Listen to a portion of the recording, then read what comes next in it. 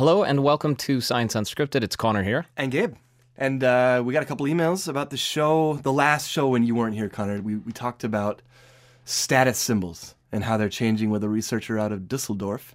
They're becoming, over time, more immaterial. That's okay, yeah. Yeah, so it's not the Porsche or the Mercedes-Benz experiences that I'm driving or the watch I've got on my arm. It's more lifestyle, like for instance, eating vegan or having more time. It's that travel. That's how you can, where you've been, what you know. That's how you express your rank in society, as it were. And we got from one of our listeners here. It said, "Hi Gabe, I loved your show about status symbols. My symbol is my 1982 VW Vanagon Westphalia camper van. Oh, nice. It doesn't have granite kitchen countertops, a full bathroom, king-size slide-out beds, or air conditioning. Heck, it doesn't even have cup holders." But she still loves it. Well, it is a status symbol. If you drive that vehicle, I know what kind of lifestyle you probably lead. I can see that. Yeah. And then there was the guy who said, I listen to Science Unscripted.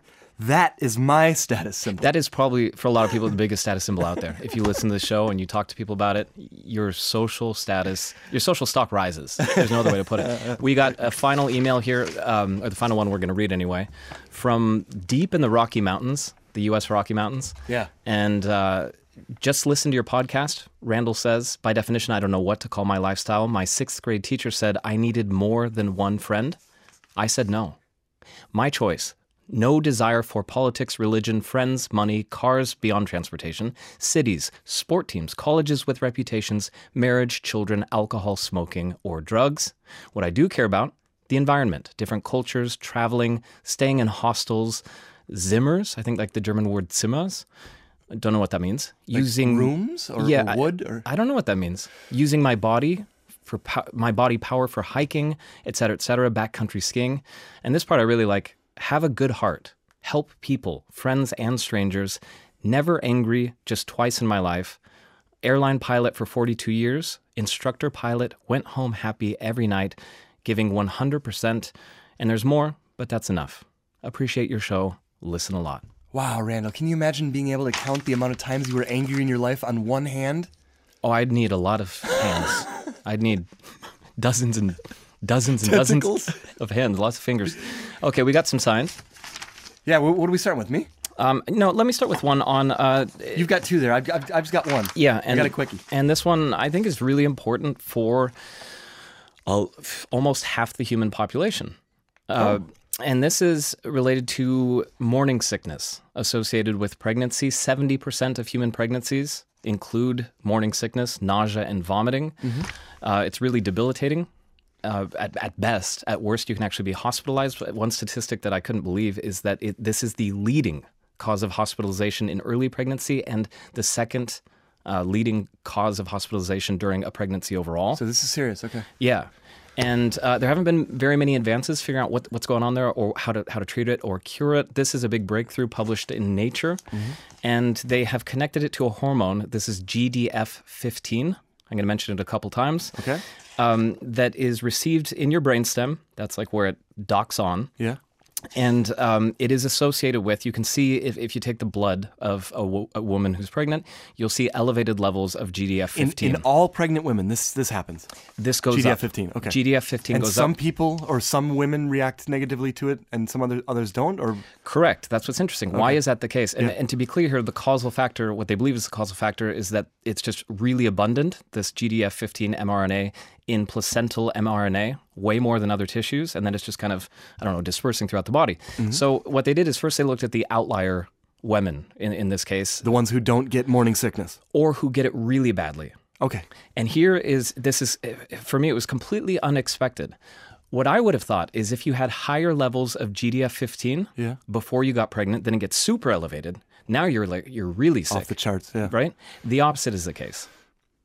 If you have higher levels of GDF15 prior to pregnancy, your body deals with the extra dose better. Yeah, because of the exposure you've had to it, maybe you're better able to deal with it? You're desensitized. Yeah. Okay. So knowing that, what can we do? Well, what they did is they took a bunch of mice and they divided them into two groups. You got the control group, they're getting nothing. And then you have a group of mice and they elevated in some mice their levels of GDF-15. Before pregnancy. In this case, they didn't actually get them pregnant because one way of measuring how GDF-15 affects you is just nausea and vomiting. And in this case, specifically with mice, do they want to eat? Right? Because nobody wants to eat when they're nauseous. No. And so they upped it in some mice to, let's just say, 5,000 units. Normally it's much lower, and they upped it to 5,000 units. Okay. Then they gave them a superdose, something, let's say, equivalent to getting pregnant. Yeah. Now it jumps up to 20,000.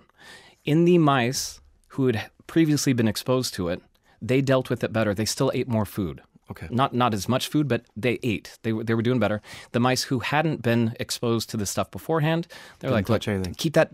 Swiss cheese. No, bolus is my new word. It was a bolus of food, a little ball of mouse food. Yeah. Keep that bolus out of my face. I don't want it.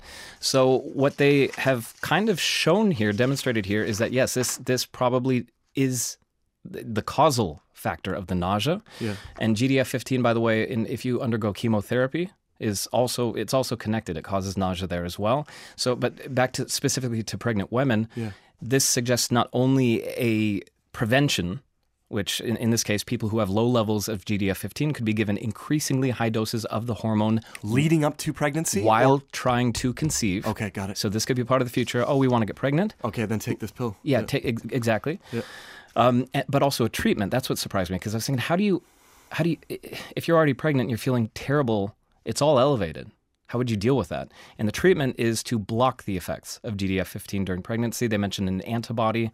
I think you could probably also block possibly the receptors in the brain. Hoping that would not have any damaging or deleterious effects on the pregnancy or on the person taking the pill? Well, it would be weighed against the damaging or deleterious effects of undergoing this during pregnancy on your child, right? You're losing fluids, your electrolytes are all off, you're not eating as you should be. So I think that's what physicians would be comparing and then making a decision based off that. But it is phenomenal news, again, for the 70% of people who go through this horribly debilitating experience as part of the pregnancy. Pregnancy it's going to be hard enough. You don't need that. And this is not adding nausea on top of it. Yeah, that's awesome. So great news. All right, let me play you a couple sounds here, or clips of sound. Yeah. And you tell me whether these chickens are happy or exasperated.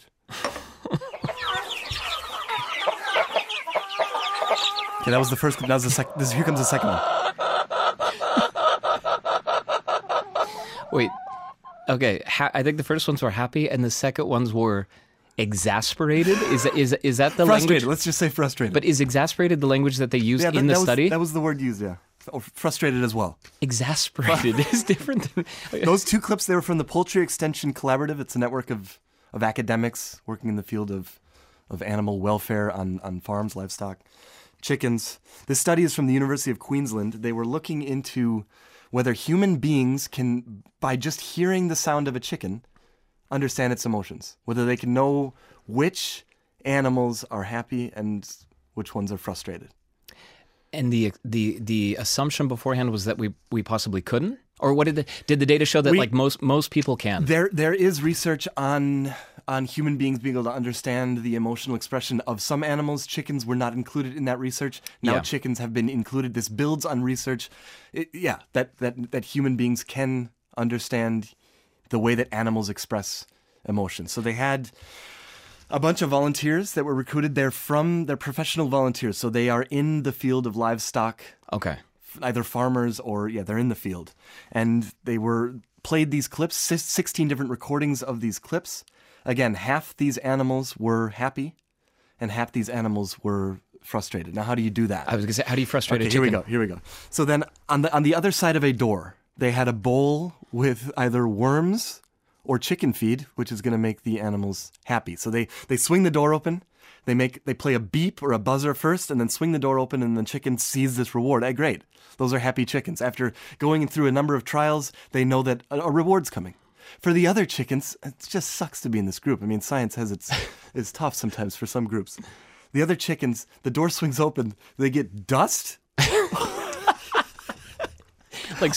Or nothing. Like a bowl full of dust. And they just learn over time that this door swings open and they get dust. So of course they're angry. And over time, after enough recordings were built up, they played the 2 different recordings for these people, and 70% of the people listening knew or were able to correctly identify happy chickens and exasperated chickens. I feel like I could identify that even without training. Yeah. Right? Well, that's the thing. So not everyone in the group. So there were some professional volunteers in the group. Also, people with absolutely no experience with chickens were also able to immediately understand the emotional expression of chickens. Not everyone, 69%. And of the group, it was the older people who weren't as good. Right. And I'm assuming that might be because of just, bad hearing. Pitch. That they weren't hearing as well. Pitch. The ability to hear pitch drops with age. Yeah. And speaking of which, we've talked on the show about a similar study, but with mammals. Yeah. And the question was, why can we tell that they're distressed? Generally, the answer was their calls go up in pitch. Yeah. And that's what we're referencing here. That it's built into their DNA. Darwin was talking about this in the 1860s and 70s, that it's part of the tree of life. As species were, through adaptation, they learned how to vocalize emotions. And now cross-species, we're learning that we can do that as well. That's because there is research on tree frogs, alligators, chickadees, ravens, African bush elephants, giant pandas, macaques, domestic pigs. We heard that study out of, I believe, Copenhagen or Denmark, where they are already using artificial intelligence to monitor these animals in their farms. And now this leads to possibly in the future these kinds of assessments, vocal assessments, being used to promote animal welfare or make it better. Because I think about it right now, this minute, 140,000 chickens were killed around the world. 202 million chickens every day are killed. There are a lot of chickens on farms, and if this kind of technology can be used to make sure that they're better, that their lives are better and up until the final moment, then why not? Yeah, that is the future. And it's a better one for chickens. And on that note, or on the note of animal welfare, we talked about how I had 2 studies to talk about today. We have run out of time, unfortunately. One of them is in my hand right here.